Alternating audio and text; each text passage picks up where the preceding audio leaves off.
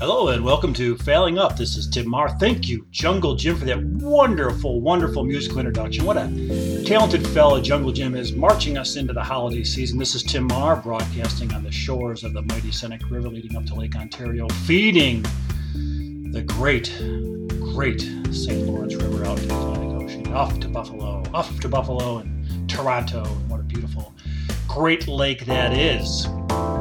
Here we are in the kickoff, in the midst of the holiday season. Call it the holiday season when it's, really like Christmas overload, Christmas trees, Christmas everything.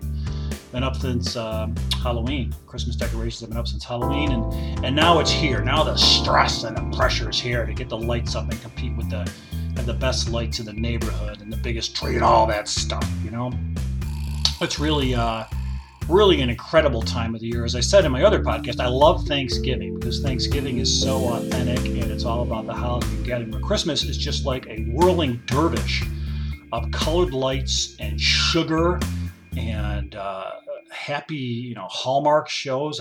Oh my God, those Hallmark shows. Slow death Hallmark shows.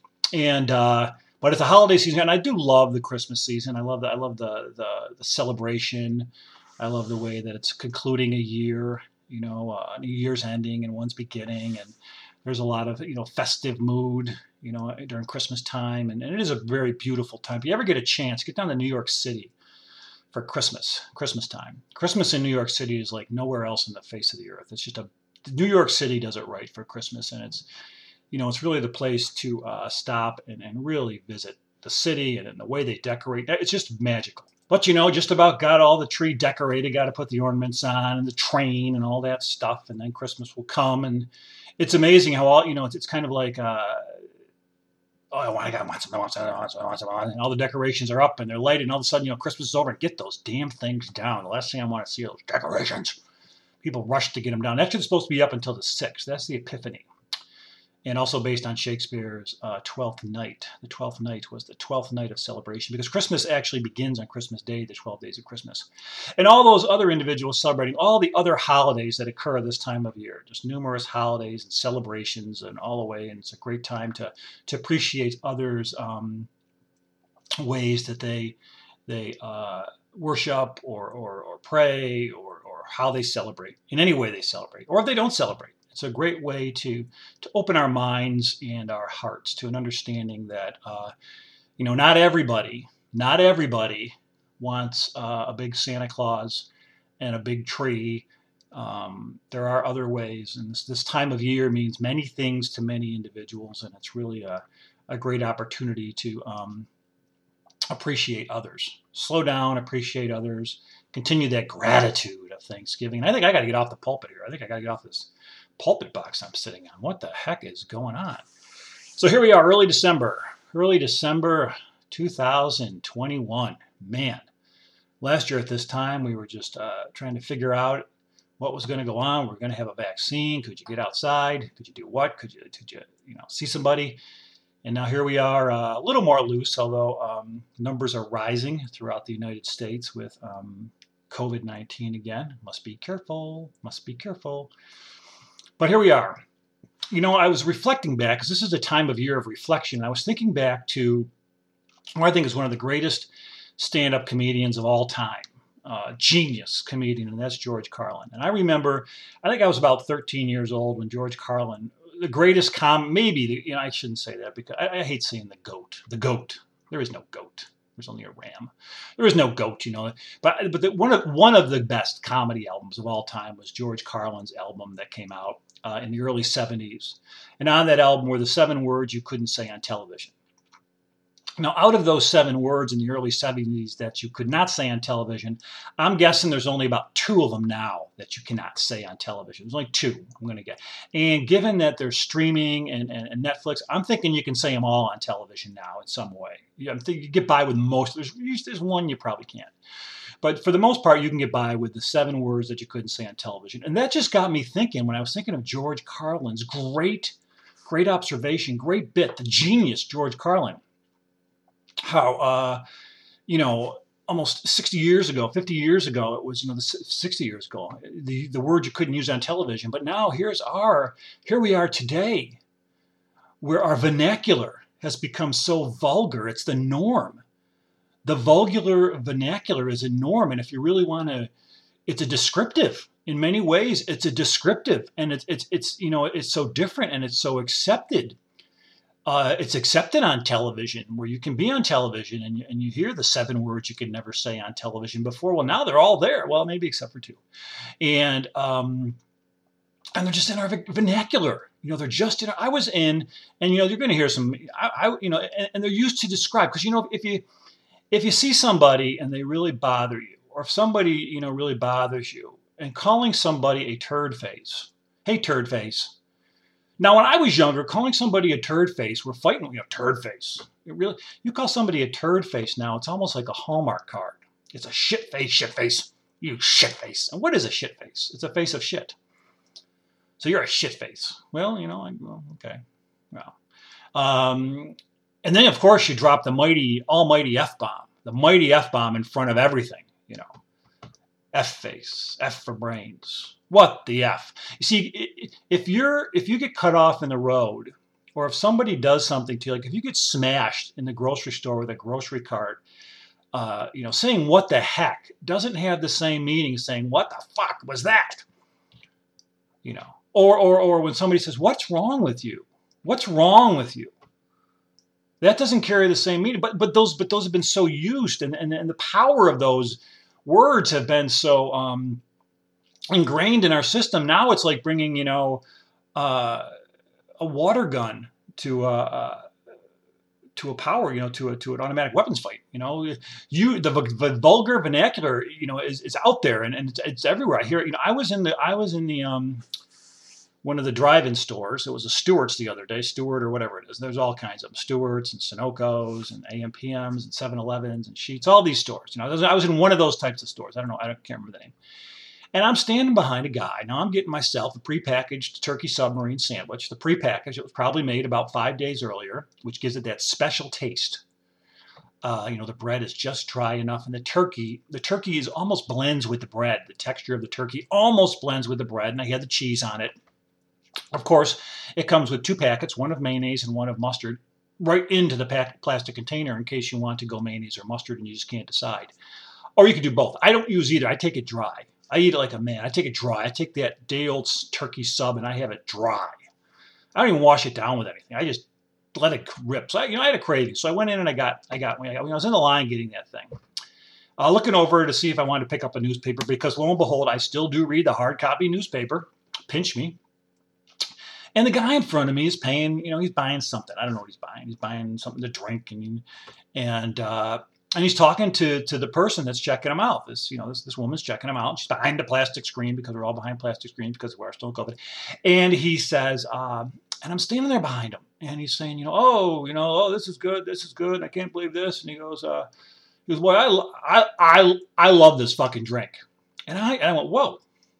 I said, whoa, wait a minute. And she said, oh yeah, it's a great drink. It's a really good drink. I like it too. I like the grape version. Yeah, it's fucking great.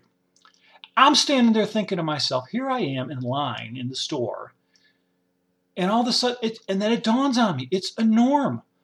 Our vulgar vernacular has become the norm. If you really want to describe something, you got to go all the way, because if it's just outstanding, it's not good enough. If you want outstanding, go for the generic brand. If you want fucking great, go for the name brand. And you got to use that word. You know. What's the matter with you? Can't you think? What do you have? Shit for brains? There's another one. Another way and these things are just common. Common in our, and then you have to say, when did this happen? Goodness gracious. Because I believe I'm part of the evolution. Because I know when I was younger, it wasn't there, and now I'm part of the evolution. And I will admit that I am guilty in this evolution. And now that it's a norm on TV, the 7 deadly words you cannot say, and on television, minus 2. I'm pretty sure there's 2. And I think if you check out the Carlin skit, you'll be able to pick out the ones that you still can't see on TV. And it's minimal. I'm telling you, it's minimal. You know, but soon the weather people are going to say, oh, we got a big effing storm coming in. We got a big effing one coming in. Oh, my God. That was a Category 5. Holy fuck. That's an effing tornado. That's an effing flood. Yeesh, yeesh, man. That's big stuff. I mean, it's there. We're almost there, you know. Uh, but it's there, and it's in the workplace. It's in the workplace. You know, you're in a meeting at work, and you hear the F-bomb dropped all the time. You know, just boom, boom, boom, boom, boom, boom, boom, boom, boom, boom, boom. Well, you know, if you live next to a firecracker factory, soon enough, you're not going to notice the noise. Boom, boom, boom, boom, boom, boom, boom, boom, boom, boom, boom, boom. I don't hear anything. Do you hear anything? I don't hear anything. Do you hear boom, boom, boom, boom, boom, boom, boom, boom, boom, boom, boom, boom, boom? I don't hear anything. Do you hear anything? No, I don't think I hear anything. Do you hear a little noise over there? No, no, no, no, no. Then you get into things, then you get into the words where you really get creative. You know, when somebody's really, you know, the artist of the vulgar language can just like string along, you know, the classics, But then they start putting in, you know, body parts, various body parts. Usually body parts that you're not supposed to say publicly, you know. Yeah, so you throw that, so you throw bum, bum, bum, bum, and then you throw bum, bum, bum, body part. Bum, bum, bum, body part. Bum, bum, bum, bum, male body part. You are a boom male body part. So if you break it down, that's what someone's saying. You are a boom boom male body part. What a body part head. Well, people say, oh, what a male body part head. Oh my God, you are such a big male body. What a big male body part. What a big piece of genitalia. That's what you are. You're just a big piece of genitalia. But if you use the vulgar versions, it's much more direct, much more powerful. And I'll tell you, it gets people killed. It'll get you killed. The middle finger is nothing anymore. Everybody flicks the middle. I mean, the middle finger is like, I think the middle finger is a new way to wave to people. People flick me the middle finger. I flick it back and we wave like we're old friends. No one's even angry. People give the middle finger and they zoom by. It's usually in the car. They give the middle finger while they're zooming by. You can't even appreciate that you're getting the middle finger. The other day, a guy gave me the middle finger while he drove through the intersection. And I literally followed him to get to another intersection until we both had a red light and I could pull up next to him so he could really give me the middle finger because I felt like I ripped him off because I stopped in one lane and he stopped in the other, but his lane had a green arrow. So I felt it was my obligation in this world of vulgar discourse to allow him to give me the middle finger in a way that was going to make him feel good about himself. I didn't care, but he needed to do that. He needed to give me that bird. The bird. Remember the bird? Man, if you gave somebody the bird way back in the day, it was like, whoa, holy cow, somebody gave him the bird, man. Now it's nothing. Now it's nothing. I mean, good Lord. I go to work and people give me the bird when I enter the door. I mean, it's nothing to it. The bird and the language, but it's but it all bleeds into the rest of what's occurring. You know, what are the norms are. Truth has been tainted. You know, violence is accepted. Violence, you know, another tragic, horrendous school shooting. Another one. Another one. My God. What the heck? What the hell? What the fuck? That's where you say it. Another shooting. Another one. Violence.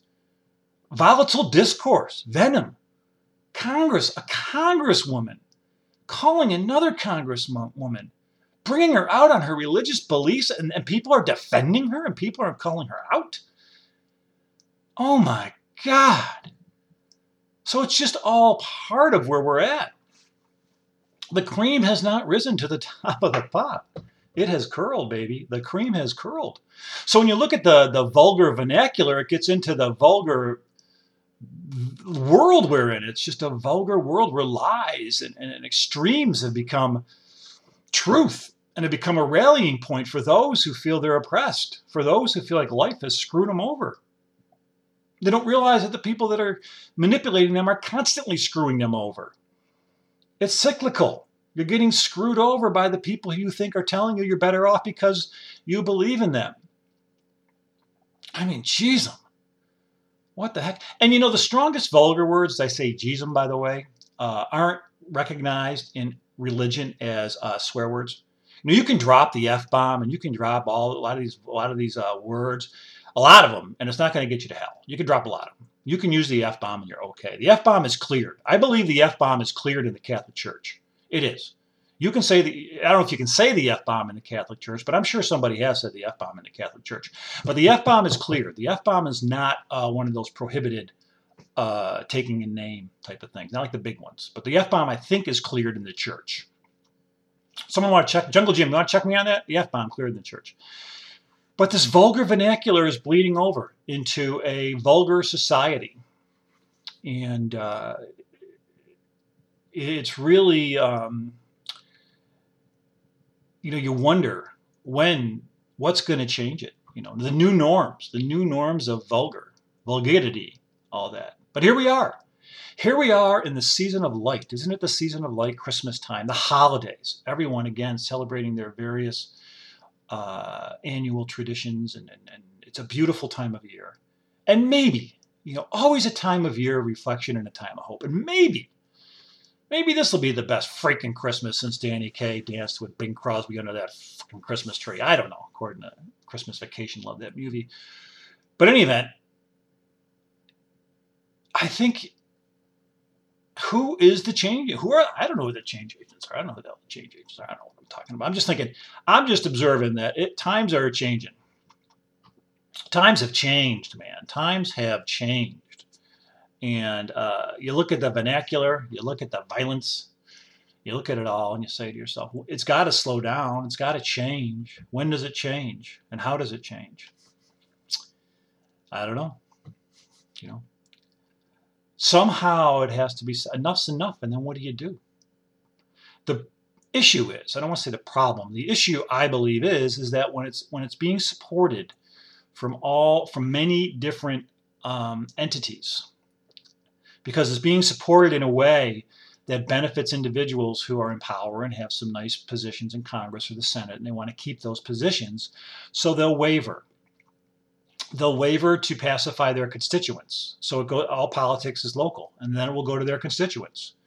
And if their constituents are happy, then they get reelected. And so if their constituents are happy because they're not calling out individuals who are lying or who are vulgar or who are disrespectful or who are supporting certain types of weapons, then they're okay. But then yet they stand in front of a podium and say, this can't happen again. I don't know what the root cause of this. Well, it's you, numbnuts. You're the root cause of this.